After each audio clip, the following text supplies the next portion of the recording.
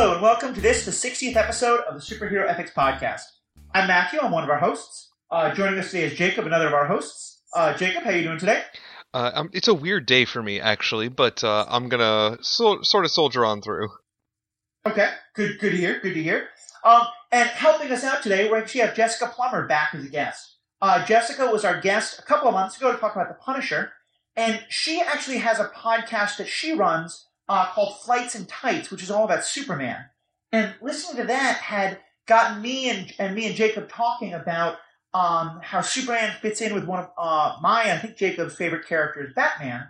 And it got us thinking that it would be great to have Jessica on to have a conversation about Superman and Batman and how they fit in together as characters, especially with someone who can really speak from the red cape side of things. So, Jessica, welcome. How are you doing today?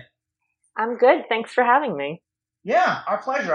I have, as I've said, I've been really enjoying your podcast, and I know we're going to have a link to it. Thank you. In the show notes. No, definitely, and it's especially because I will say, and this is kind of a way of framing it at the very beginning, I have definitely been not the biggest fan of Superman. When I was starting this podcast, I was very much more on Team Batman, and have always approached things that way. And your podcast has really given me a chance. Your podcast, and also some of the comics that Jacob has gotten me to read recently that we've done episodes on, like the recent Red Son, and before that, Jacob, I'm blanking. Kingdom what was Come. the comic we did?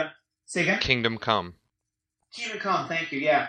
No, both of those have really helped to expand my idea of Beyond Superman. So I'm really looking forward to this conversation. And I might say, just by kind of jumping in, Jessica, what is it about Superman that makes him a character that you're so drawn to and wanted to make your podcast about? I've loved Superman. I wasn't a big superhero person as a kid, but I always found something about Superman really appealing. And then I went through a period in high school where I was like, nah, Batman's better. Because I was angsty, because I was a teenager. And then I kind of resettled into my own naturally optimistic self and found myself gravitating back towards Superman. I think that optimism, that sort of sunshiny daylight aspect of him really appeals to me. I love the mid-century Americana-ness of it all. I love the idea that he looks like this ordinary guy, but he's capable of doing so much. And I really love the way that it sort of combines all of these multifaceted American narratives where you have the rural setting as well as the urban setting. You have an immigrant narrative, but you also have a heartland narrative. You have all of these aspects of what it means to be American bundled up in one character at the same time. And I think that that's really powerful. And I love his supporting cast. I love Lois. I love Jimmy. Supergirl is my favorite character of all time. I just love the whole shebang. It's interesting that you describe it that way, especially because, and maybe this is accurate or maybe it's not, but for me, I've always thought of Superman and Captain America as very much parallels to each other. In that sort of they represent, the Boy Scout, the good one, the optimism. And so one thing I'd never thought of before, but thinking about Superman as representing rural America, as well as metropolitan, but rural in his roots, in contrast to Captain America, who is so very much a product of city America. Mm-hmm. Yeah, absolutely. One thing that so in college, I managed to scam my way into writing not one, but 2 undergraduate theses on superhero comics, because we had to write one for each semester of our senior year. So in the fall, I wrote about Supergirl, and in the spring, I wrote about Gotham and Metropolis. And one of the things that I said in my Gotham and Metropolis one that I still really feel is true, most of it was not the best thesis ever written, but this I stand by, is that the actual arc of Superman's narrative allows him to, as I said, embody all of that Americanness in a way that if you were missing any one piece of it, it wouldn't. So if he had come from outer space and landed in the city, he would always be an alien in the city. He wouldn't have that sort of earned Kansas-ness to him. Right. But if he had landed in Kansas and never gone to the city, he'd always be the outsider. But when you combine that, what was a very, very prominent narrative at the time in the 30s during the Depression, the last years of the Depression, this urbanization of the country with these farm kids coming to the city looking for work and looking for a more cosmopolitan life. Like, that is very American. A refugee fleeing an uninhabitable home, that is very American. Being in a city is just as American as being from the middle of nowhere in Kansas. But in order to really authenticate that Americanness, he has to be all of them at once. No, that makes a lot of sense. And oddly enough, it might be part of why I've never really identified with Superman quite as much, is because for me, I am someone who grew up in New York City. And I always had a kind of a weird feeling about those who emigrated to the city. I think as the way you're describing it, like Superman did. But as well as just many people who I certainly knew in my 20s when I lived in the city. But Jacob, what about for you? I know Superman's obviously a character who you have a lot of feelings towards, having recommended now a couple of great Superman comics, or one of which I guess Jess Dunks had. But where do you come down with Superman? What's been your perception on him as a character? One thing that, honestly never really occurred to me until Jess brought it up just now, until Jessica brought it up, is that the whole growing up in rural America and then moving to a big city part of Superman's narrative, which we see more in the human interest Superman stories, the ones where his role as a journalist at the Daily Planet is more prominent and is part of the conflict sometimes when he's trying to fit in or work with these people who've been in this environment the entire time. And for me, I actually really strongly identify with that whole, I grew up in Bufu America, as it were, and then have moved to, I guess, not the big city, and Madison's not small by any means, but it's not like a major metropolitan area. So it's funny that particular aspect of Superman that I really should very strongly identify with just never even occurred to me. I've always been a fan of Superman stories where he gets to be, I don't know, a better way to say this, he gets to be weak or he gets to be vulnerable in some way.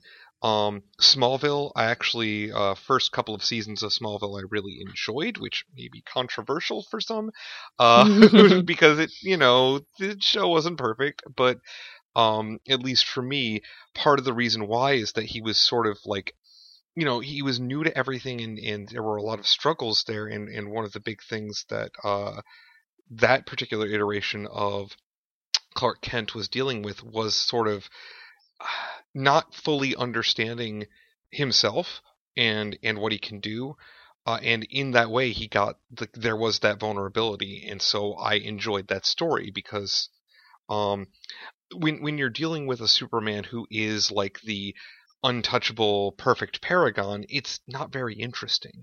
So it really, really depends on the story whether I'm pro or against Superman. And by against, I mean don't like that Superman story. And just one other thing I'll add is that there's a small number of them, but there are some Superman stories where we have this whole the Superman is alone narrative that's really more Batman shtick, and when they give it to Superman as well, I just feel like that's not the space that Superman needs to play in, if that makes sense.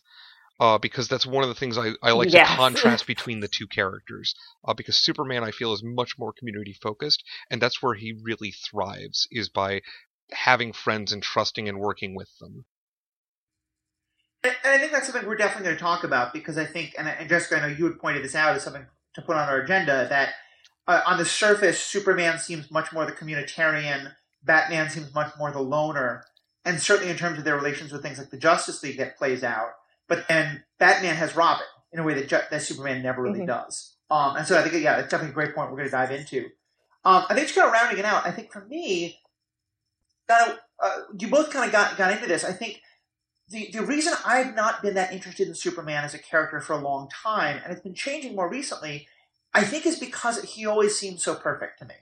And he always seemed a character who didn't have weaknesses, and thus it was never really in doubt if he was going to win, but also didn't really seem to have flaws. And some of the stories that I think I've been most interested in have been either the stories where, when paired with Batman, I think there's a little bit more of the two of them sort of playing off of each other, but also, especially in Kingdom Come and Red Sun. And Jessica, I'm curious if you think this is something that's a sort of a common trope in Superman stories, or is more of an outlier. Ones where the main villain in the Superman story is Superman, where Superman gets to be both the hero and the villain, and that's sort of what he's battling is both his ability to do all these great things, but then the problem is the potential dangers of how far that can go. Is that, do you think that's an accurate description of those stories, and is that something you see in a lot of Superman stories, or is that kind of an outlier? Oh yeah, no, I definitely think that's accurate, and I think that if you look at Superman stories as a whole, you can find tons of characters who are sort of the dark version of Superman. I mean, even something as basic as General Zod, like that's another Kryptonian refugee who has all the power, and instead of just wanting to let Earth go along as it does, wants to control it. You have Bizarro, who means well, but doesn't actually have a properly aligned moral compass. You have like kind of dumb villains like Nuclear Man in the fourth Superman movie, who is hilarious. Like, I love Superman 4. It's a ridiculous movie and very enjoyable. But, he's literally a clone of Superman. Like, there are multiple clones and offshoots and copies and whatnot of Superman who illustrate some dark version of him.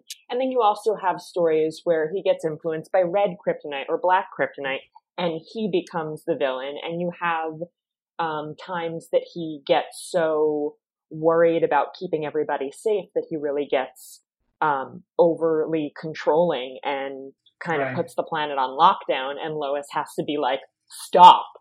But I do want to take issue with what you said earlier, that he doesn't have flaws. I think what it is, it's not that he doesn't have flaws, it's that he doesn't have fatal flaws. Like, when you look at somebody like Batman, like, this guy's a mess. He's a disaster. Like, he's manic depressive, control freak, paranoid, like, anger issues. Like, he is piled with flaw upon flaw. And even characters who aren't as overly, like, obviously messed up as him, say somebody like Tony Stark has this one big flaw where he keeps building death robots because he's like, I know what'll solve this problem, a death robot. Oh, nope, that wasn't it. With Superman, I think he does have flaws, and I think, actually, ironically, his flaws are much more like ours. Like, most of us are not, thank God, like Bruce Wayne. Most of us, like, we're not always totally honest about who we are, and we can be a little self-righteous, and we find it really hard to tell that person that we have a big crush on that we have a big crush on them. When you look at Superman as Clark Kent, you see just an ordinary person doing his best with those more realistic, I think more relatable sort of rom-com flaws. And I'm not saying that, like, I don't also sometimes relate to just wanting to crouch on a gargoyle in the rain and be sad, because I do. We were all in high school at one point. Yeah, like I said, I was totally Team Batman in high school. But I do think that if you're looking for a massive Achilles heel in Superman, you're not going to find it. But if you're looking for moments where you're like, Clark, come on, they're all over the place. So here's the thing about that, though, and I think this is why I've sometimes struggled to connect with Superman and have not found the connections to Clark Kent / Kal-El that I sometimes feel when I'm watching Batman stories, is that you're right. Batman is broken. Bruce Wayne is a broken person. In a lot of ways, most of the time, Superman isn't. It's not that he's not. It's not that he doesn't have flaws, but his flaws aren't. They don't have that level of gravity, right? Where he's like trying to really get his stuff together, right? And for me, I kind of identify a little more broken than I do. Okay, I've got everything figured out, and I've got my nice moral center. Although, as a contrast, that is part of what makes Superman's stories very interesting, is because oftentimes his clear moral center is then used to paint him into a corner, which makes it, again, it's a way to make the story interesting while still featuring Superman and all that Superman can do. Yeah, definitely. And I think that you can find sort of connection and inspiration in both of those things, right? So when you feel broken, there's Batman to be like, oh, well, you can be broken, but you can still do some good. But then you can also look at a character like Superman who doesn't have those great tragedies. I mean, even the destruction of Krypton isn't really a personal tragedy. It's just a plot point to get him on Earth with these powers. He's not really grieving it. And I do not care for stories where the Kents or Lois are dead. Like, that's not what I come to Superman for. But I think it's inspirational to see somebody who can do good even though they're broken. And it's also inspirational to see somebody who can do good just because they can. Like, he doesn't have a burning need to avenge or repent. He just wants to help because it's the right thing to do. Yeah. I think that makes a lot of sense. And to me, it brings up two things. One is that, and I know I've heard you comment on this before in a way, I feel like Superman and Batman are to some extent it feels like, I know they came about at fairly similar times historically, but the images that we now have of them, Superman to me feels like a character of the 50s and 60s, of a time of American optimism, of when we feel like we can do anything. Batman, I feel like, really comes into his own in a time of cynicism, and when we do want to when every hero has to have great flaws. And part of what I'm thinking about in terms of this is I feel like anytime we're comparing the two characters, we're almost always looking at the way they're being portrayed in media, because they've both been portrayed in such different ways. And I think of, like, the Batman, the Superman that I think of as kind of some of the great media ideas of Superman, like the Christopher Reeve and some versions like that, where it is much more about the optimism. At the time those are being made, we're getting Batmans that are, the na-na-na TV shows, almost comedic in how silly they are. Whereas today, I kind of feel like we're now in a Breaking Bad era of TV and movies where everything has to be dark and gritty, and that feels right for Batman. And as I think you and I have talked about, it feels like even Superman kind of has to be made dark and grittier, which doesn't really fit the Superman that you're discussing. Yeah, I mean, I also think that, every era has its Batman. And so, obviously, like, Golden Age Batman, initially, like, he carried a gun and he was fighting vampires and he was, like, outright killing people. I mean, so was Superman. Those dudes killed a lot of people the first 2 years. Like, you definitely had that darkness early on, and it was lightened real quick, like within a year with Robin. Got super duper campy by the 60s, and you have the Adam West show. When the first Tim Burton, Michael Keaton Batman movie came out, people were furious. They thought that Batman was ruined. It was way too dark. Now we look at that movie and we're like, this is kind of campy. Yeah. But, like, I think in a lot of ways, there's actually more affection now for the Adam West show that goes all the way into camp than the Tim Burton one, which is kind of sitting in the middle. But at the time, people were appalled. And over the course of the movies, Batman has grown increasingly dark until we have whatever the hell Ben Affleck is doing. Right. But we also have the Lego Batman. It's a sliding scale. And I think a big part of the problem with Superman is that, like you mentioned, Christopher Reeve, he was, like, the popular culture perception of Superman was really locked in 1978. And there has not been another mass media property that has gotten anywhere close to that level of iconography. And so Batman, I think, feels more flexible because we have all of these versions that we've seen and we can balance all these versions in our mind. Whereas everybody, when they think of Superman, they think of Christopher Reeve in 1978, and he feels very inflexible because unless you really deeply dug into the character, you don't have other versions that you're considering. Do you have particular versions that you think are, in terms of TV or screen, are the representations that really speak to you as your image of Superman? Oh yeah, absolutely. My top 3 like multimedia versions of Superman, without question, are Lois and Clark, the animated, the DCAU version, Superman the Animated Series and Justice League and so on. And he's only there in guest appearances, but the Superman that they have on Supergirl, I think they've been doing a fantastic job with him. Yeah.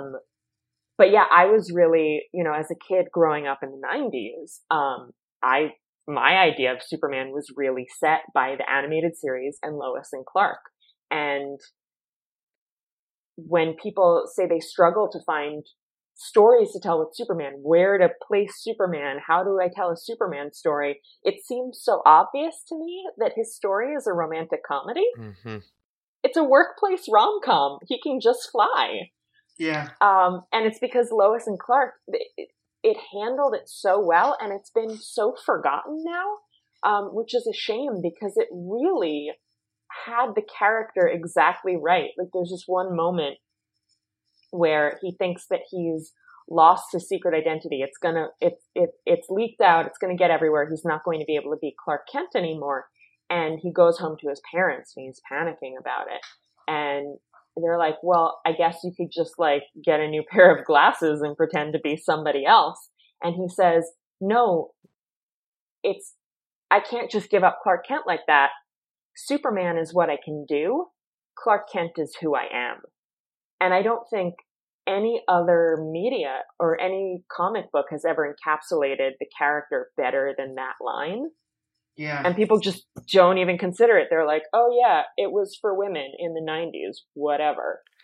I really now just want to stop this recording and start a new recording that's an hour long where we just talk about Lois Clark, New Adventures of Superman, because, oh my god. Yes! Oh my god, at last I found another fan of that show. We will eventually cover it on Flights and Types, and it's just going to be us giggling and clapping our hands. You've got me wanting to watch it, because I'll admit, I know nothing about it except that that's where Dean Cain comes from. It is campy yes. AF, just FYI. And Tori Hatcher, is that? Ridiculous. Yeah. Terry, thank you, yeah. I most of you already know that the woman from it was in a Bond movie. But yeah, so from what you guys are saying, it sounds like a great thing that I would love to dive more into. And she is a perfect Lois. They're so good. They're perfect. And it's... Well, go ahead, Jacob. It does... So... The reason why I latch onto it as well is that it does a good job of taking that sort of, because Superman's strength, as I believe has been mentioned already, I think each of you used the word optimism. I like to think of it more as idealism, because that really is, I feel like, the strength of Superman's character is that he always believes in people, and when you frame that in a mostly comedic storyline that still has some dramatic beats, but for the most part is just having fun, you really get to just let that whole thing breathe, right? And so for me it just struck the best balance of it's still Superman, but like a lot of his problems he can't solve with his powers because of a lot of his problems are interpersonal relationships. Right. Well, that sounds like the kind of show I would love. So yeah, now that gets me really excited for it. And kind of pulling us back to the crux of this episode in terms of putting Superman and Batman in conversation, I really like, well, first of all, Jacob, what you're saying about idealism, because I think that matches well, because I think that's one area in which him and Batman are so different, because Batman is the exact opposite. He never believes in anyone. except himself, which is one of his problems. I'm also really struck by what you said there about how for Superman, or what I guess we should say for Clark, Clark is who he is, and Superman is what he does.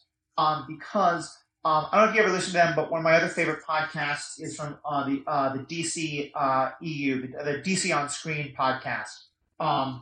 They've done some great stuff, and they at one point made a comment that the best Batman stories are stories that understand that Batman is his true identity and Bruce Wayne is his identity. That Bruce Wayne is the sort of secret identity he puts onto the world. And so I thought that was kind of an interesting way of jumping off of, do you think that that's a fair way to look at the two of them? Is that part of the difference here is that Bruce Wayne is someone who has to be this hero and is now being Bruce Wayne as a cover, whereas Superman, he can do these things, but he doesn't have to. He can be Clark and be perfectly happy. Do you think that's a fair distinction between the two? I wouldn't necessarily describe it as like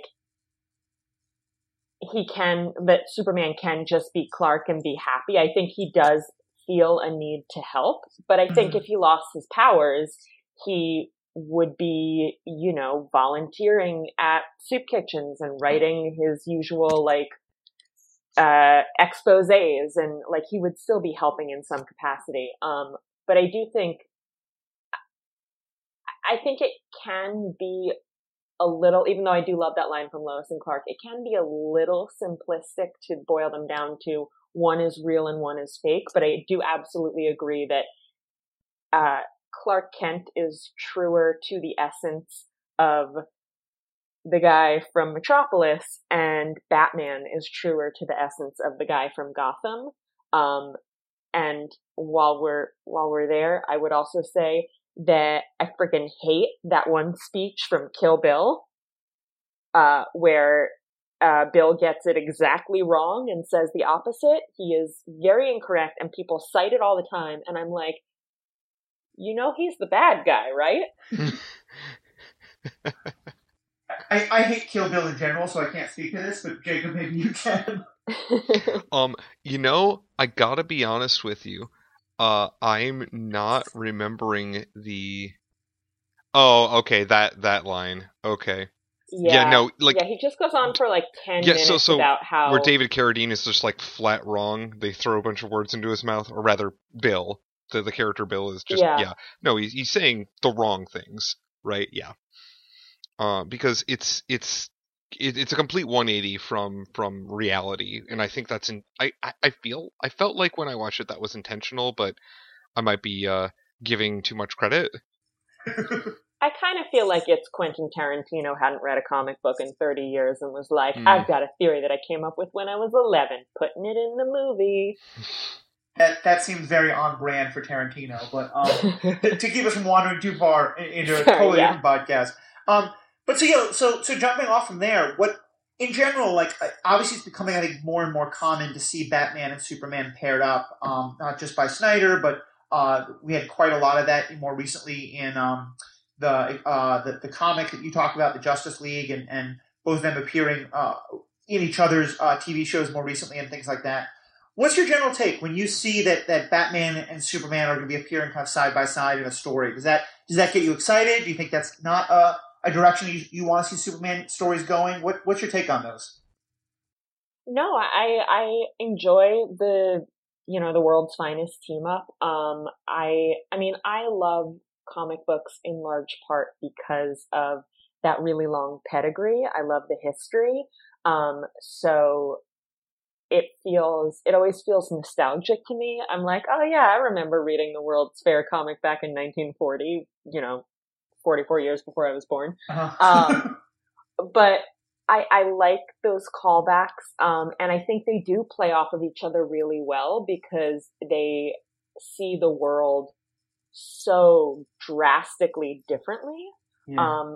I prefer it when they have a level of mutual respect. I did not enjoy Batman v Superman because it was a terrible movie, but I don't think I would have enjoyed it even if it had been well executed, but still with that title. I can't remember who directed that movie. Zack Snyder. Yeah, that was Snyder. Okay. We've now checked off our box for bashing Zack Snyder movie. Go on. But I think that they play really well opposite each other because they approach problem solving so differently. And that's always something that you want to see in a team up rather than having two people just sort of agree on how they're going to tackle whatever the obstacle is. Yeah, I agree with that. I was actually going to make a very similar point in that, like, when Superman and Batman are featured together, I always want them working together because I feel like that's where, because people who team up can still fight, quote unquote. They can argue, right? Or there can be a conflict there, but that being like the central conflict for the majority of your story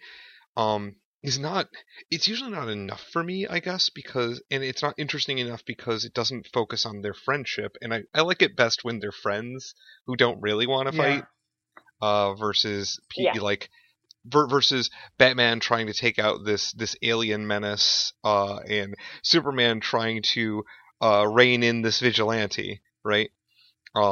Which is, again, why I really like the animated series continuity, JLA in particular. The Batman and Superman episodes where those two interact a lot are really, really good. Yeah. I also have always enjoyed, I don't know if you guys, Jacob, maybe you have, if you've read just like Batman, Superman comics, like they're not called World's Finest. It's usually just called Batman/Superman or Superman/Batman.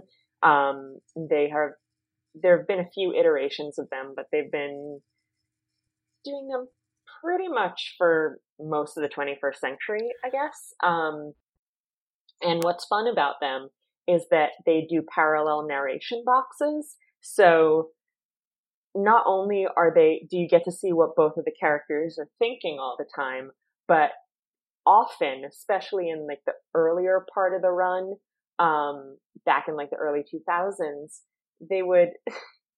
their narration was literally parallel in, like, you'd see Bruce's thought bubble being like, he's the greatest man I've ever known. And then you'd see Clark's being like, he's the greatest man I've ever known. And then Bruce would be like, but he doesn't understand me. And Clark would be like, and I understand him so well. And the whole comic would be like that. And it was like, I mean, it was over the top, like, beautifully, tragically homoerotic to begin with. Like, it was hilarious. I'm glad you went there, because as you were describing that, I'm thinking, I've never thought about this much, but there has to be a whole world of Batman, Superman / fiction out there, right? Like, oh, it is vast. Almost assuredly. Like, I'd be disappointed if there wasn't. I would go write some if there weren't. Absolutely. It is, you know what? I will check out the AO3 right now. No, but I think I really agree with you, especially, first of all, those comics sound amazing. I would love to read them. But first of all, I think we're all pretty much in agreement on Batman vs. Superman being a very bad representation of the two. But I think for me, what has always drawn them, and I think you guys were both sort of getting at this, is the extent to which each of them kind of reins in what I see as the extreme of the other. You know, in that, to me, I part of why I started this podcast and this webpage to begin with is I'm really interested in questions where you need to find a middle ground because there's a danger of going too far either way. You know, the danger of trusting too much in authority versus not trusting at all, or the danger in, you know, being too much focused on yourself versus on others, or vice versa.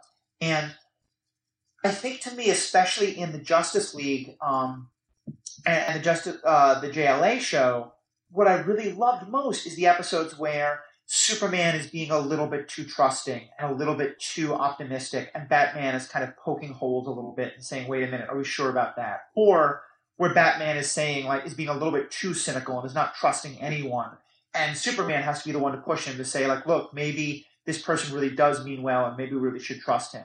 And this is going to kind of get to the next question, but do you think it's fair to say that they kind of work best when they're foils to each other a little bit, when they're sort of each playing off that they're each there to sort of bring out that side of the other? Yeah, definitely. real quick, there are 4,456 stories under the Clark Kent Bruce Wayne tag on the Archive of Our Own, which I actually think I thought it would be bigger. Yeah. But Clark's married. I get it. But yeah, no, I definitely think that they play really well off of each other in exactly the way that you're talking about. And I also think it's fun because sometimes they'll flip it where you'll have Clark, because there are very few people that he's like, all right, you're just dead to me. It's like Lex Luthor and Zod, and that's about it. And every so often there'll be a case where he's just not seeing straight, and Batman has to be the one who's like, I think this is actually on the level, which is always, it's rare, but it's fun. But yeah, I think that Clark reminds Bruce that not everybody is terrible, and Bruce slips back into the bad guy's headquarters after Clark leaves and is like, I'm watching you. Yeah. It's also interesting here as I'm thinking about it, because when you think about sort of each one of their kind of traditional arch enemy, Lex Luthor and the Joker are both, criminal masterminds, but are also at, if you wanted to put them at exact opposite ends, Lex Luthor to me is the epitome of lawful good, and Joker is the lawful epitome evil? of chaotic good. No, I'm sorry. Oh, yeah, God. Lex Luthor's lawful good. You heard it here first, folks. Lex Luthor for president. Hey, listen, we already did an episode about Lex Luthor as president, and the Secret Service came to our door. I don't want to do that again. No. This podcast is sponsored by LexCorp. Yeah. Exactly. No, but the point being, like, is that just kind of a coincidence, or do you think that actually says a lot about the characters, that for Superman, the villain is the epitome of lawful evil, of like very ordered, incredibly intelligent, have a plan that's 20 moves ahead. And for Batman, it's pure chaotic evil. It's the Joker. It's utter randomness that you'll never be able to understand. I mean, I think it does make sense for their characters, but I don't think that they're necessarily exact opposites. I mean, I agree with you that Lex is lawful and the Joker is chaotic. Yes, that's definitely an opposition. And I do think that, Bruce, the worst thing that ever happened to him was random crime. Like, I don't think it works when the story is, oh, actually somebody was after Thomas Wayne because blah, blah, blah. No, it was a random mugging and it went south, and his entire existence ever since has been about imposing order onto that chaos. One of my biggest objections to Gotham, but sorry, go on. Gotham the TV show? Or Yeah. the city? Oh, no. Gotham the TV show Okay. gives Joe Chill a planned motive for killing the Waynes. And I think you just perfectly captured why. But sorry, go ahead. So you have no problems that. with the great city of No. Chicago. No, I agree with you. I totally hate that. And I also am not a huge fan of, this was the reason Krypton blew up, besides just like natural stresses or possibly like, not man-made, but Kryptonian-made natural disaster, like their version of global warming. But like right now there's a storyline going on where it was like a dude who did it, and I'm not about that. Right. But I think if you take it too far with Superman, then that sort of implies that Lex is for order and Superman is chaotic good, which he definitely isn't. I think that on that side of things, it's more that Lex represents capitalism and authoritarianism, and Superman represents the little guy and communalism. Which is interesting, because some of the Superman stories I have read, Superman takes an authoritarian line or bent in trying to bring in basically in trying to fix things, because he still ultimately seems to care more about the preservation of life above all else, and sometimes that does mean that he doesn't necessarily like. I guess how best to put this. He doesn't always choose the the freest option. I guess the one that preserves everybody's freedom. If instead there's a way to preserve more life. Yeah, no, I would agree with that, but I think that goes back to what we were talking about, like with their flaws. And if he does have a fatal flaw, he hasn't given into it, but that's what it is. But then again, with Batman, his whole life is about imposing order, but there's a bit of madness in him and always has been. I don't think you can deny that. And full disclosure, I say that as somebody who has had my own mental health, journey. So I'm not trying to be like, you know what I mean? You guys get it. Right. Certainly do. Don't want anybody listening to feel talked down to. Right. I think it's a really important distinction because I think madness is a word that I think can often be used as just sort of a stand-in for mental illness. And if I understand you correctly, you don't mean it in that way. What you more mean is that as much as Batman presents himself as having a very rational, logical approach to what he is doing, that there is an extent to which he is still being driven by his own personal demons that are affecting the decisions he makes in terms of his understanding of serving out justice to everyone else. Is that accurate to where you're going? Yeah, absolutely. I mean, at the end of the day, he's a traumatized child in the body of a man dressed as a bat. Like, he's, I think, as sane as that could be. Yeah. Right. And like, there are actually many Batman stories that focus on the fact that he's not completely mentally healthy, and that's not meant as an admonishment of Batman. I am also not completely mentally healthy, and so that's relatable, and it's one of the flaws that Batman has that I feel helps me identify with him a little bit more. It is interesting that he's definitely, I would argue Batman is the character that has more things to fix in his life, I guess, more problems personally to deal with. And of the two of them, he's also the one who who tries to have the tightest grip and the most control over his environment, but at the same time has this, like, I want to say rebellious streak, where if anybody tries to control Batman, now all bets are off. Yeah. Now he's an agent of chaos, right? He will have absolutely none of that, thank you very much. And especially if it's Superman, he will have twice none of that, thank you. None of that to the second power, which is still none of that. Well, not to get too metaphorical here, but I do think that Clark Kent probably learned at a very early age that if he held something too tight, it would break. Mm-hmm. Yeah. I think that makes a lot of sense, especially because part of what I'm hearing here is that I wonder if, and I'm going to say this in a way that makes it sound like Batman's treatment of Superman is problematic, whereas actually I think it's the healthiest possible response to someone like Superman.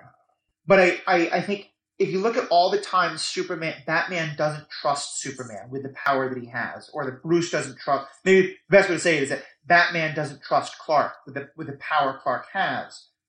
Part of what's happening is a degree of projection, because for Superman, the limiting factor is all of the morals he has about when he can or can't use his power.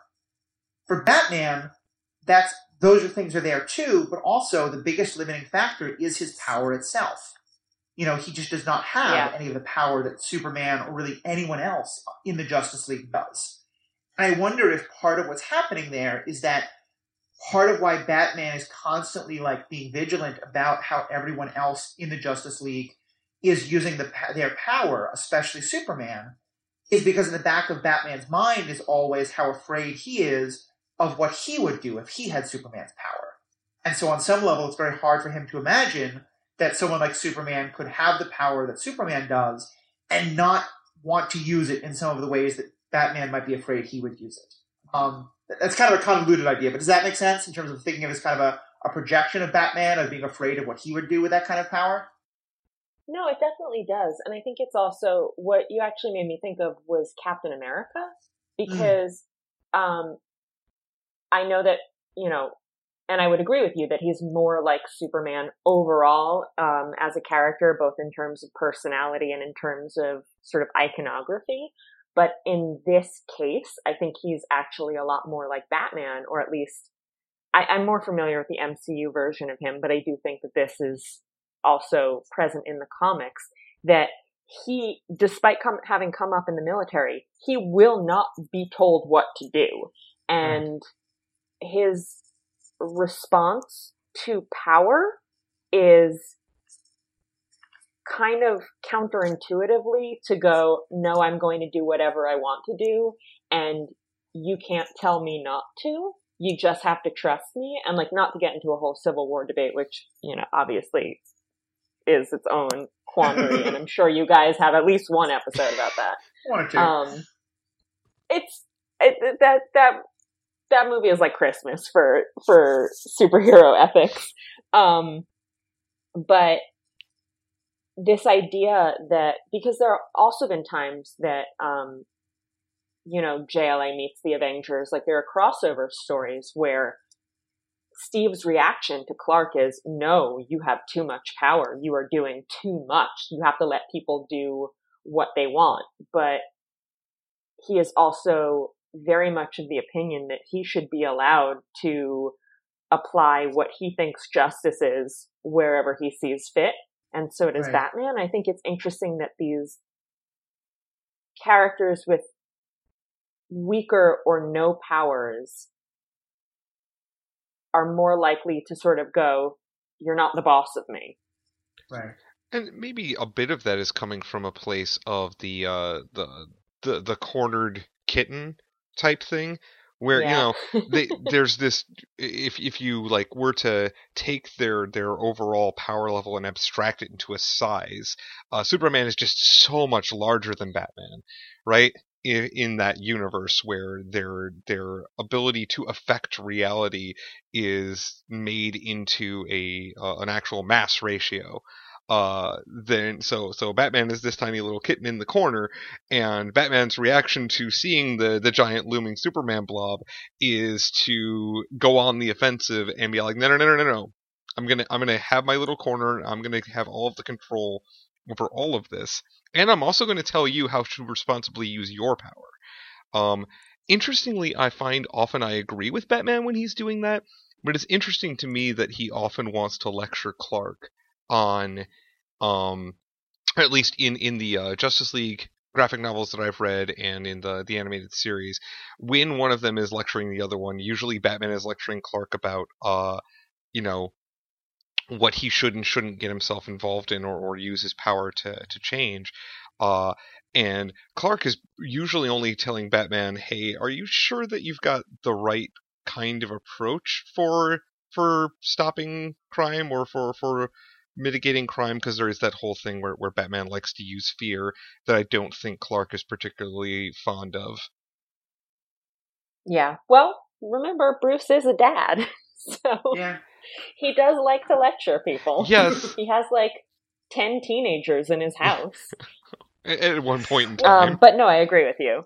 And I really like the Civil War comparisons there, because I started out by comparing Superman to Captain America, and I think in a lot of ways that's true. But I think, and full disclosure, you were right. Civil War is quite literally the origin story for this podcast. It started when the original host, Paul, and I were having long, drawn-out debates over Team Cap versus Team Tony. Which team were you? I'm very much Team Tony. All right. Okay, we can hang. Yeah, that's kind of where I'm going to go. Hey, now. But it's kind of where I'm going to go with this, because I think, and it is in that regard why I'm also a little bit Team Batman, because, and although I think you're right, Batman himself needs a Tony. Or what I say is, the difference is Tony, I think, when I agree with Team Tony is that Tony, when Cap says, I know what's right, trust me, Tony says, there's a problem in always thinking you're right. We need to be accountable to other people. The difference is that Batman, I think, says, I still trust myself. Superman, I don't trust you. Whereas Tony says, Cap, not only do I not trust you, but I don't trust myself. And that's kind of a long Civil War digression, but the point being that I feel like this is one of the ways in which Superman and Batman most diverge, is in this degree to which they are asking other people to trust them. And in some ways, and here again, I draw it back to kind of politics and things like this. I think we're seeing this less with things like Zack Snyder and some of the more recent versions. But obviously, Superman for a long time has always been kind of a stand-in for America. You know, truth, justice, and the American way is what he stands for, and things like this. And I think part of it may be why I have such a negative reaction to a lot of Superman, and maybe why a lot of this generation does, is that as I see it, maybe Jessica, you can give me a different image, Superman kind of in that way of saying, yes, I have incredible power, but trust me, I'm going to use it for good, very much was kind of a mirror of the American ideal of, yes, we have incredible power, but trust me, we're going to use it for good. And that in more recent decades, we've seen so many more examples of America maybe never actually really having right ideals, but even when it did, thinking it was doing right things and using it for good and not actually that happening. And that those tend to be the Superman stories that I'm most interested in, is ones where Batman is the one saying, like, hey, Superman, you think you're using your power for good, but actually look at the harm you're causing, like in Kingdom Come or like in some of these other stories. Now, obviously, a lot of that's kind of the politics that Superman got projected onto changing. But I'm kind of curious what your take on that is sort of how the two of them work as stand-ins for those kind of questions. I think that's a really interesting question.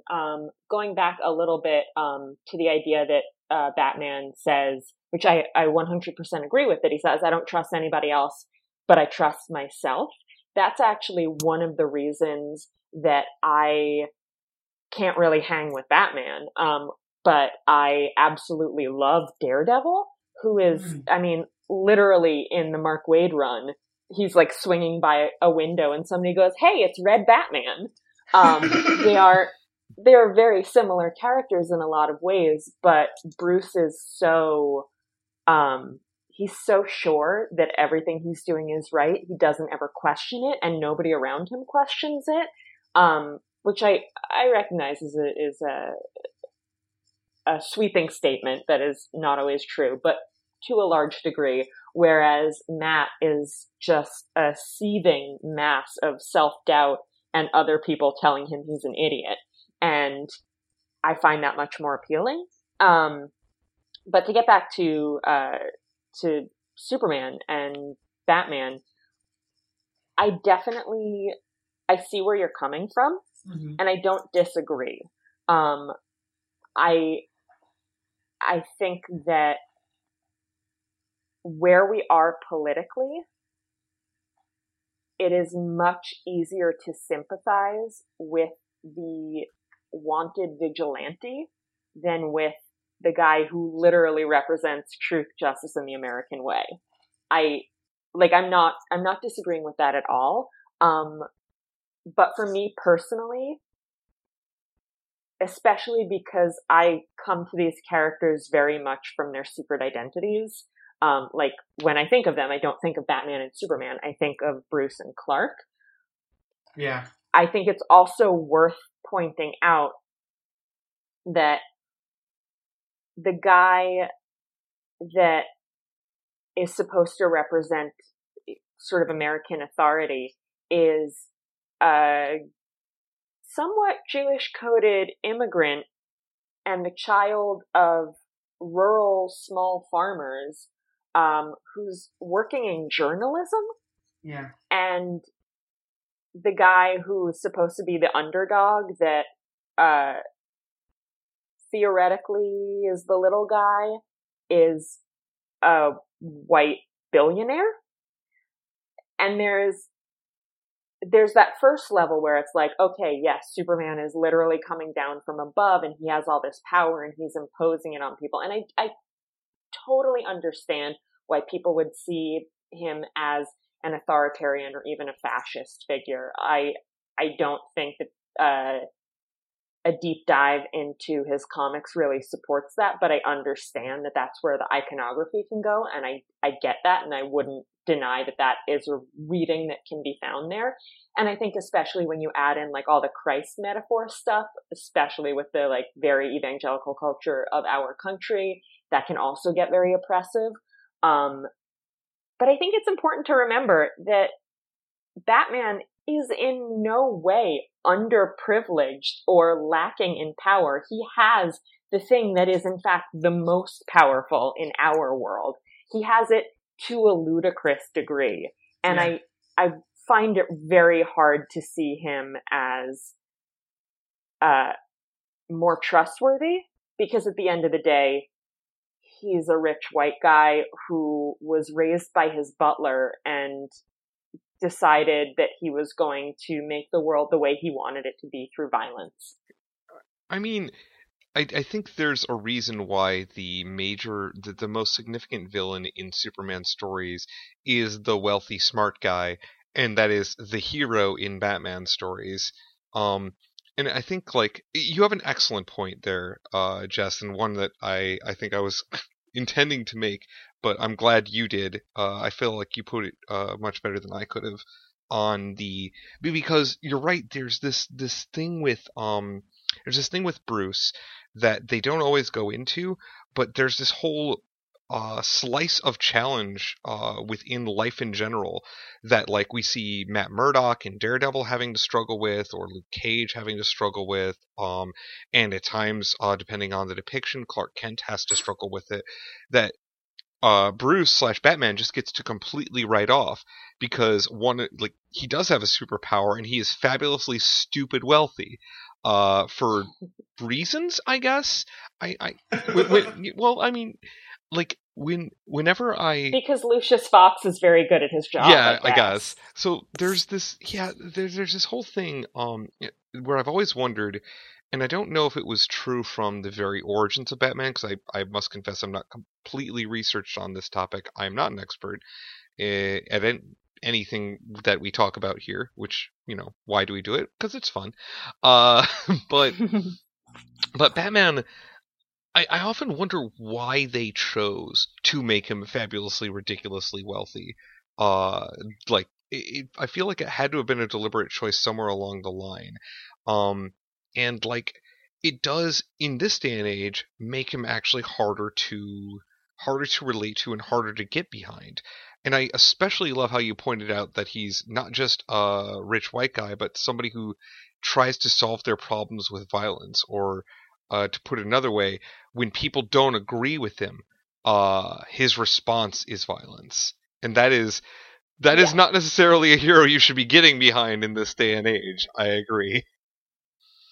Yeah, I think you see a lot, especially on Tumblr or whatever, you see people being like, oh, if Bruce Wayne really wanted to help, he'd give some money to charity. And I think that's also an oversimplification. He does give a ton of money to charity. He gives jobs to people getting out of prison. He really does try to help with poverty and I am not going to pronounce this word correctly, recidivism? Is that it? Recidivism, yeah. You got it. I got it. And all these other underlying social concerns, it's just that's usually one panel, because that's not as interesting as a guy in a bat costume punching a clown. It's not as fun to draw, it's some guy writing a check.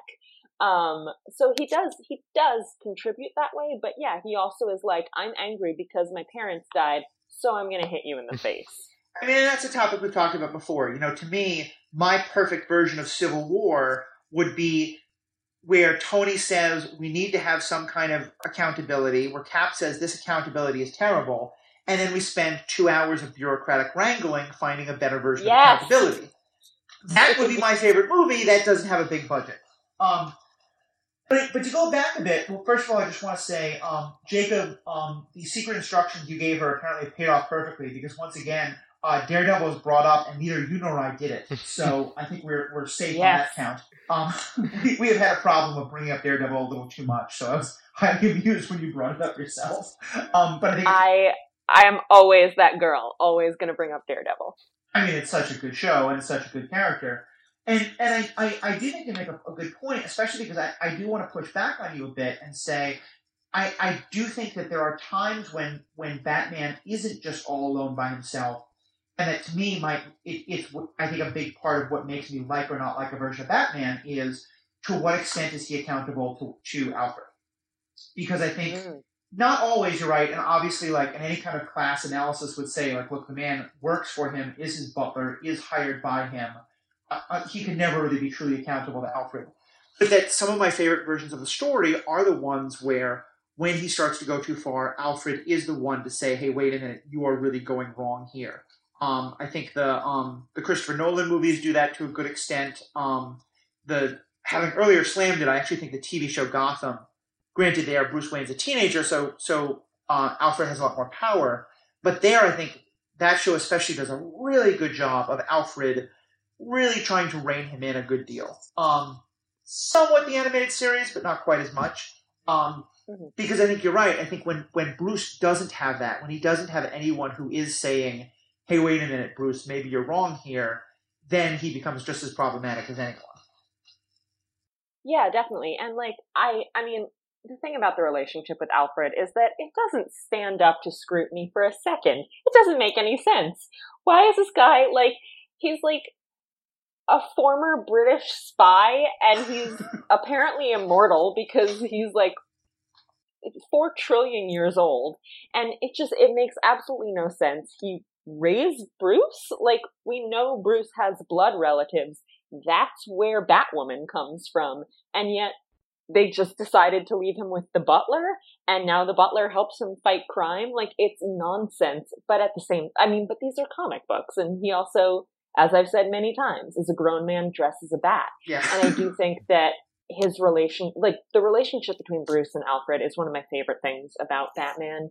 I think it's one of the most moving things in the franchise. And I think that the examples that you cited are excellent ones.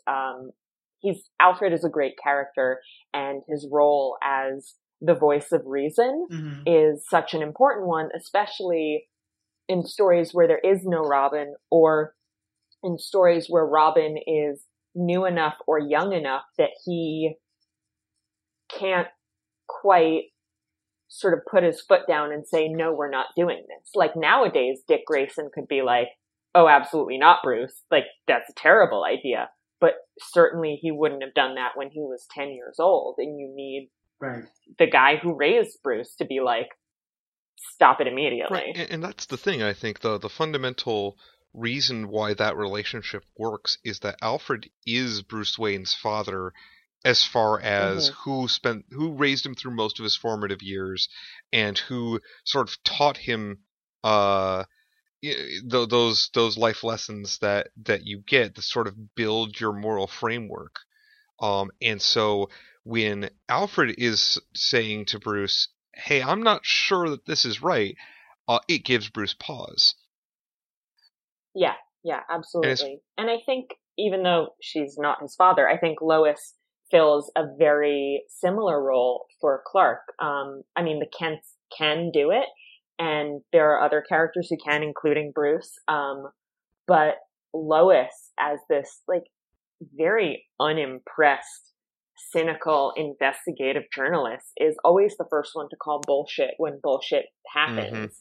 And I particularly love her in the animated Justice League episode with the Justice Lords, where we see an alternate universe where the Justice League is, like, really dark and they've basically taken over the world with their, like, authoritarian regime.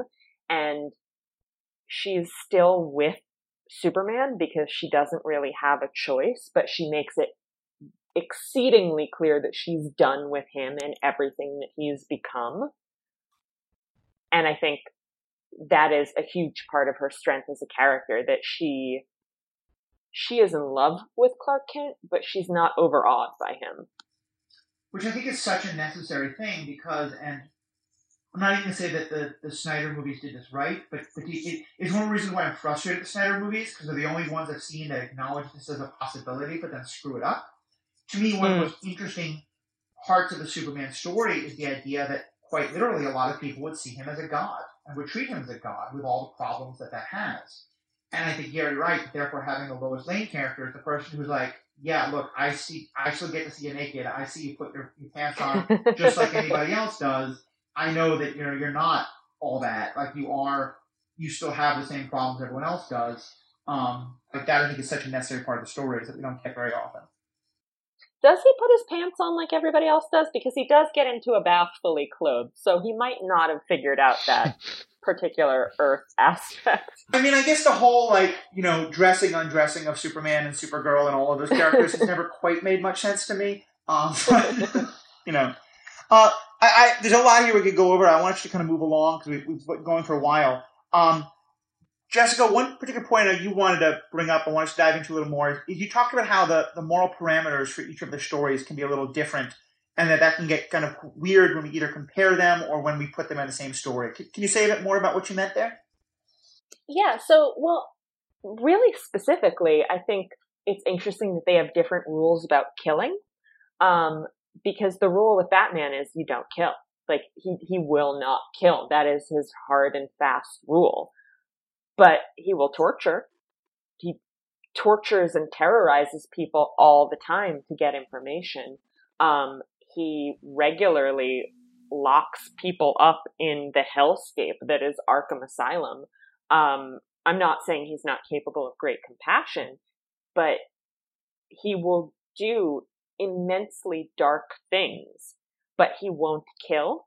Whereas Superman will not do all those. He will not torture. He can be imposing, but he doesn't terrorize people.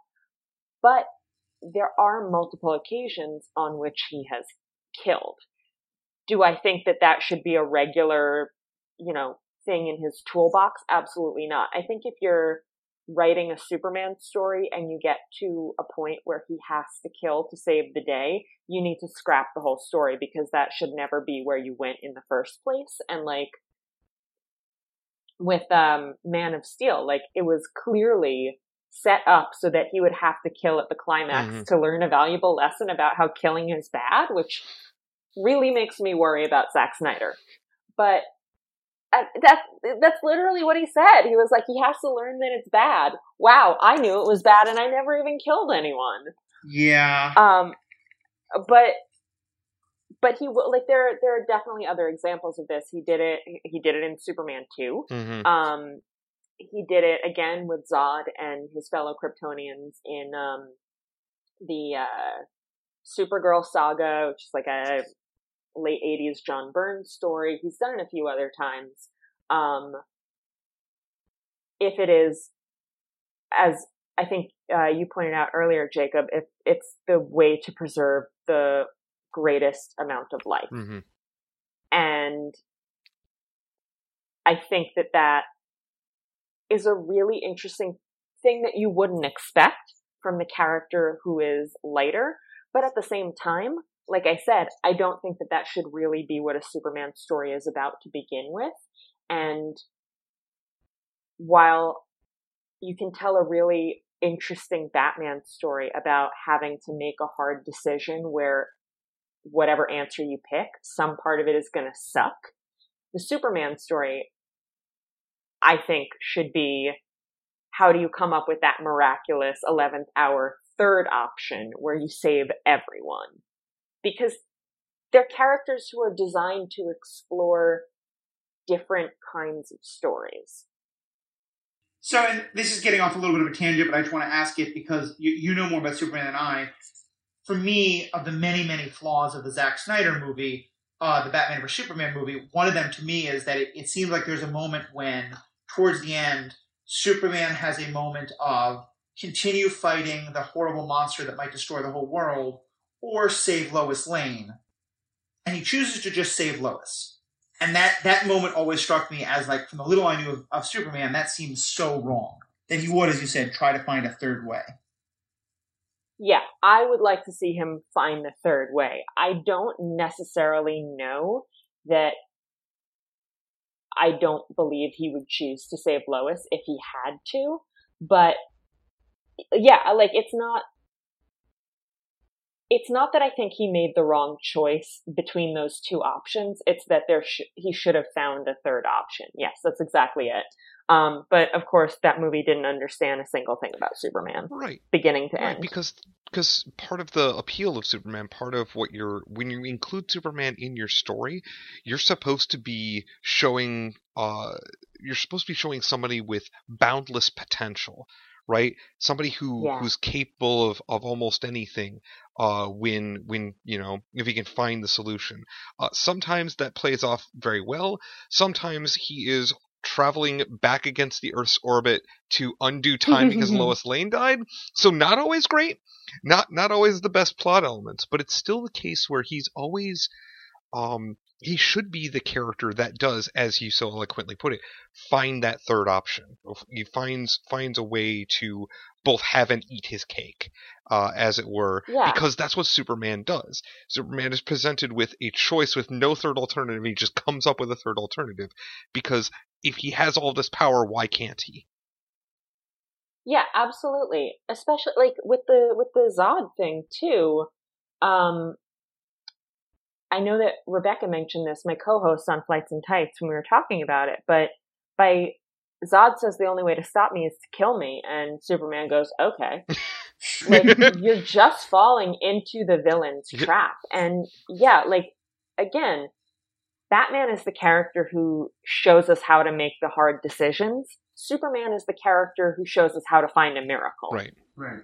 I was going to say, to take our the metaphor we used from the Wrath of Khan Star Trek episode, Superman is someone else who has never really faced a Kobayashi Maru, and his shtick is that his power allows him to not ever have to be. Which I guess to some extent I like, because for the most part I don't like that. I want every character to have to face that.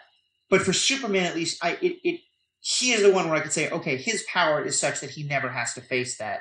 And so he now has a whole other set of questions of, when do you use it? And it's very inspirational, right? To have somebody who consistently is able to find the way that is unified with their ideals and not have to betray them, even in those situations that are tricky.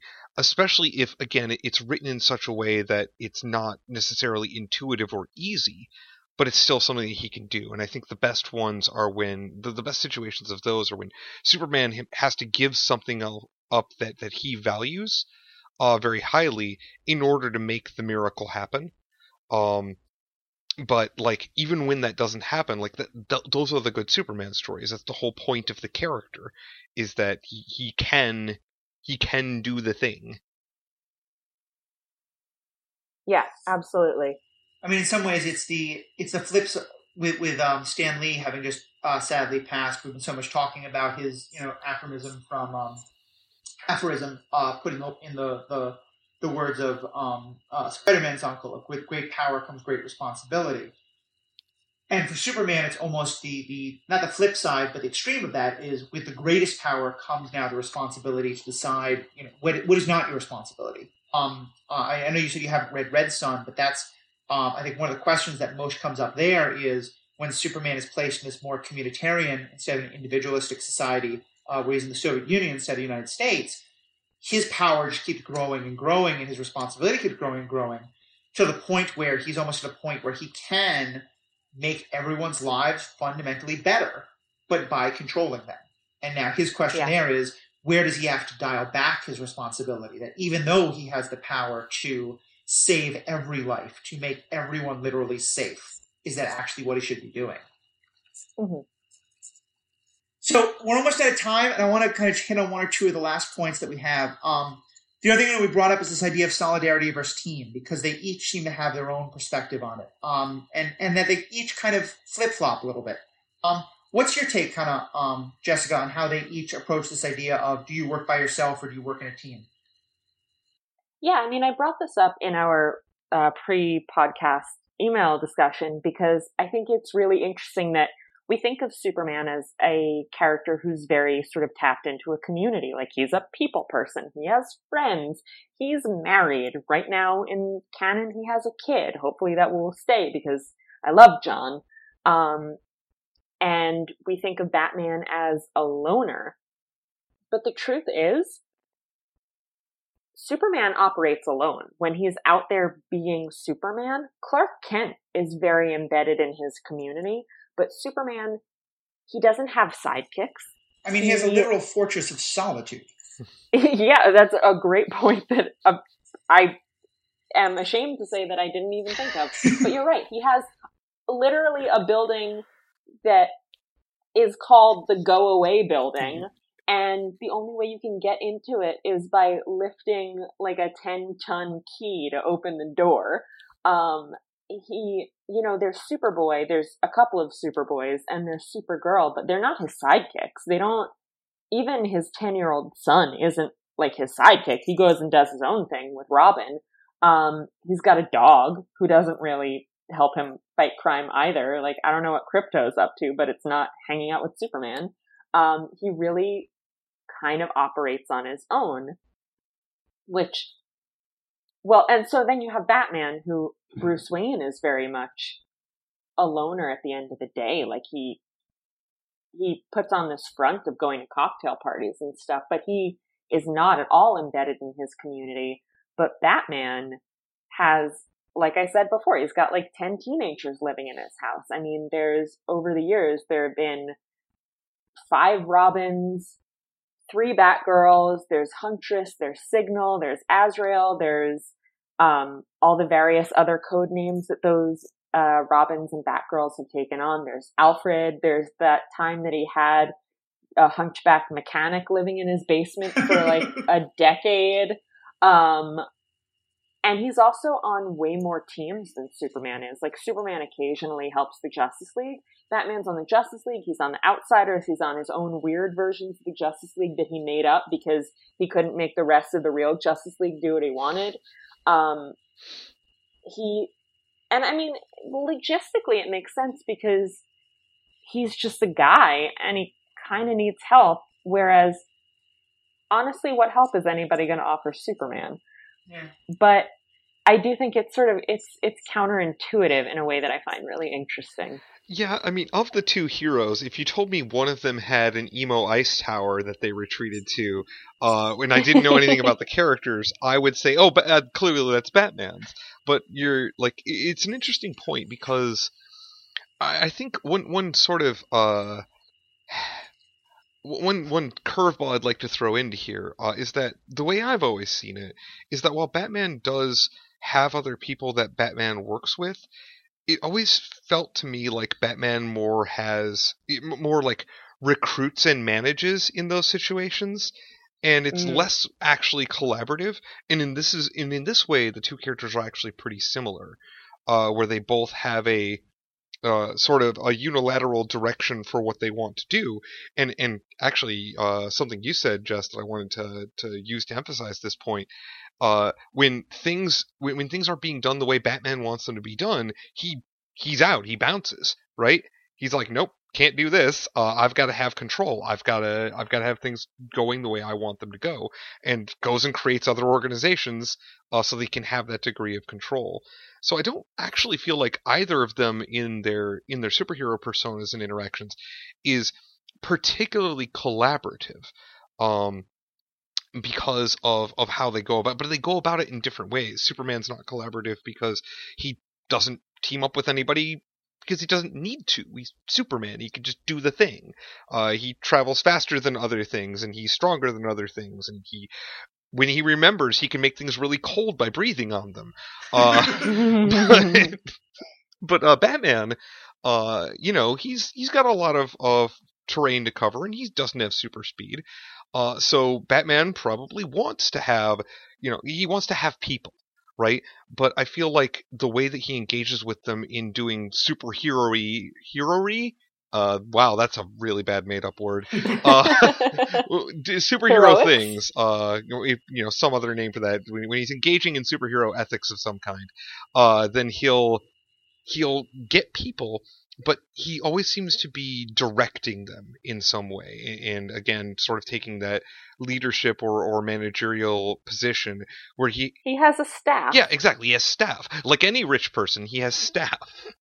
He's got people to do things. I want to jump in there, though, and say that I think that there's one market example of this, which I think is probably one of the reasons why it's my favorite Batman, and because I think it's the most self-aware Batman, which is the Batman who joins the Justice League. Mm-hmm. Here I'm speaking especially about in the later parts of the Batman the Animated Series, and then continuing the Kevin Conroy continuity into the Justice League animated TV show.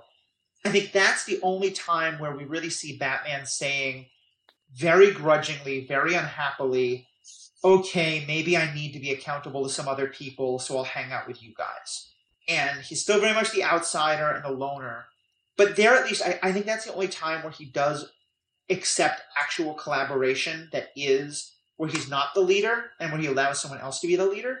But I think you guys are right that that's what I'm just saying is kind of the exception that proves the rule, because that is such a odd thing for the Batman. Like, I think it's very necessary for the Batman character, but it's not an element that most of the portrayals of him have shown. Because that's the one time, I think, where you really get a Batman who, to me, it's not that I think Superman wants to be around other people. It's that I think Batman recognizes if he actually wants to be the best hero he can be, he needs to be around other people. I think that's a really good way of putting it. And I definitely prefer that to, and you see this a lot, the Justice League stories that are sort of designed to justify Batman's presence on the Justice League, where like a supervillain comes and takes out every member of the Justice League except Batman, and then he saves everyone. Right. Or he fights the whole Justice League and he wins because he has kryptonite up his nose and slow-mo goo to throw on the Flash and whatever. And a literal match for Martian Manhunter. I mean, that's all that takes. But yeah, like I am much more inclined to be interested in a story where on some level Bruce is like, all right, I gotta get socialized. Like, I have to be with other human beings or I'm just gonna start sleeping hanging upside down. It's very true. And I Jacob, don't throw me off the podcast for this, because all my negative thoughts. I will say it is one of the only things that the Justice League movie I thought got right, which is the fact that it is Batman Bruce Wayne who pushes to start the Justice League. And in that movie, his motivation is a recognition that they need each other, and especially that he needs them, that he needs the accountability that they give him. I think Snyder just absolutely, maybe that was entirely Joss Whedon putting it in, and that was Snyder just backing into the truth somehow completely accidentally. I'll now go another year without praising Zack Snyder, but that was, I thought, one thing that movie got particularly well. Oh, I'm sorry, I've already fired you, so I wasn't listening. So Jacob, now you're going to take total responsibility for all aspects of running the podcast? That's fine. I think I'm going to... That's very Batman of you. Yeah. I think I just got rehired. Anyway, so Jess, not to draw you into the internal politics of the show, let's kind of wrap up. Do you have any other last thoughts or last ideas you wanted to make sure we covered? I mean, I think we have covered a lot of ground, and there's so much that like I can and want to say, and I'm sure when I listen to this back, I'll be like, oh, I should have mentioned this, and I should have mentioned that. But I think that for me, the biggest takeaway is always that these characters are 80 years old. Superman turned 80 this year. Batman turns 80 next year. And there are so many versions of them. And what's always fascinating to me is seeing all the ways that they change and seeing that sort of core of them that remains the same throughout the decades. And I think that there's, you guys came into this saying that you prefer Batman. I prefer Superman, but I think that there is merit to both characters, and there is a Batman out there for everyone. There is a Superman out there for everyone. So I would encourage people to explore beyond the Christopher Reeve movie and really dive into these enormous canons. I mean, certainly you've got me wanting to go watch Lois and Clark as the end result of this. And as I said it's before, so good. I really want you to finish watching Supergirl, because there's a lot, and especially in the most recent season, that I think you'd be great to have a guest come and talk about. I am caught up on season 3. I'm a little behind on season 4. Awesome. Okay. Well, and I would also say, I think, in some ways, I really want to see a world where I can really appreciate a Superman telling again, because I do think part of what's happened, and you and I had talked about this a bit, in the lead up to this episode that part of why we get the Henry Cavill version of Superman is that we're just in a day and age, both in the media but in culture in general, where everything just feels so gritty and dark and cynical, and so even Superman sort of has to be put through that ringer. Part of me would kind of like to be able to live in an age when a Superman story feels happy and optimistic and great again, because maybe it means that the world feels happy and optimistic and great, which we could kind of use right now. So yeah. And go ahead. I think that's what we need, honestly. I mean, not to make this go on even longer, but you have touched on something that I am very passionate about. But you see that a lot. You see people say, oh, well, Superman, I can't get into these recent Supermans. He's too nice of a character. I'm like, he snapped the guy's neck. Like, the problem with the Henry Cavill Superman is not that he's too nice, and it's certainly not that he's not handsome enough. It's that they got Superman totally wrong. You see movies with Thor and Wonder Woman and Captain America where, yeah, they're complex individuals and they deal with serious issues, but they are overall positive characters who want to do good. And I think what we need is an upbeat, happy, optimistic Superman in a cynical world. I think that's what resonated with people so strongly in 1938 at the end of the Depression and the beginning of World War II. And I think that's what resonated with people so strongly at the end of the 70s, which was a really difficult decade for the country. Yeah. And I think it can resonate with us again. We just need him to show up. I mean, certainly there were some great articles I saw about a year ago when Crazy Rich Asians, and not a year, maybe a couple of months, Crazy Rich Asians and To All the Boys I've Ever Loved, and they were talking about how not only were those two stories linked by about both being about strong Asian characters, but that also were both very strongly leaning into the rom-com as a narrative model that had kind of been lost and made fun of mostly in the last couple of years. And if nothing else, if we're kind of returning, I love rom-coms, and if we're returning to an era when rom-coms become more popular, and it means we get more of a Lois and Clark kind of take on Superman, that's what I'd love to see, because having never seen Lois and Clark, I've never seen that version of it, and in fact, it's one I think I would love to see more of, especially because I know you talk about your own podcast, the love story of the Christopher Reeve, Margot Kidder stories is not really the best in a lot of ways. They had great chemistry and not great writing. Yeah. But yeah, you'll know when that Superman rom-com hits theaters, because I will be there weeping into my popcorn with joy. Mm-hmm. I think that's true. Jacob, what about for you? Is there any more that you want to throw out there? We did have a point in here about basically, somebody wrote in our little outline, do they need each other? Which I think, boy, I could go for a long time about how Superman and Batman can be seen as the yin and the yang, two sides of the same coin. They kind of complete each other in the times where they team up. But ultimately, I just wanted to throw that idea out, and then listen to this later and think about all the things that we didn't say that I wanted to talk about, and then have regrets. That's my plan. Sounds good. Yeah, that sounds good to me. Yeah, no, I think there's a lot more to talk about. I think we'll definitely be going back to this, and that's all more reason to just have you back on sometime soon. So I would love that. Great. Well, Jess, thank you so much. And you've mentioned the podcast a bit, but I know also you do a lot of writing about comics and also other great things. If you can take a minute, tell our listeners, where can they find more of you? Yeah, so the podcast, again, is Flights and Tights. It's available through iTunes and Google Play and all your usual podcastery places. I'm also a contributing editor at bookriot.com, and I have my own blog, sadly neglected these days, but I do talk quite a bit about Supergirl in particular. Jess's Somewhat Grown Up blog at active-voice.net/Jess Plummer. So feel free to check me out at any of those places. Awesome. Well, yeah, definitely do check those out. I've been listening to the Flights and Tights podcast. I'm really enjoying it.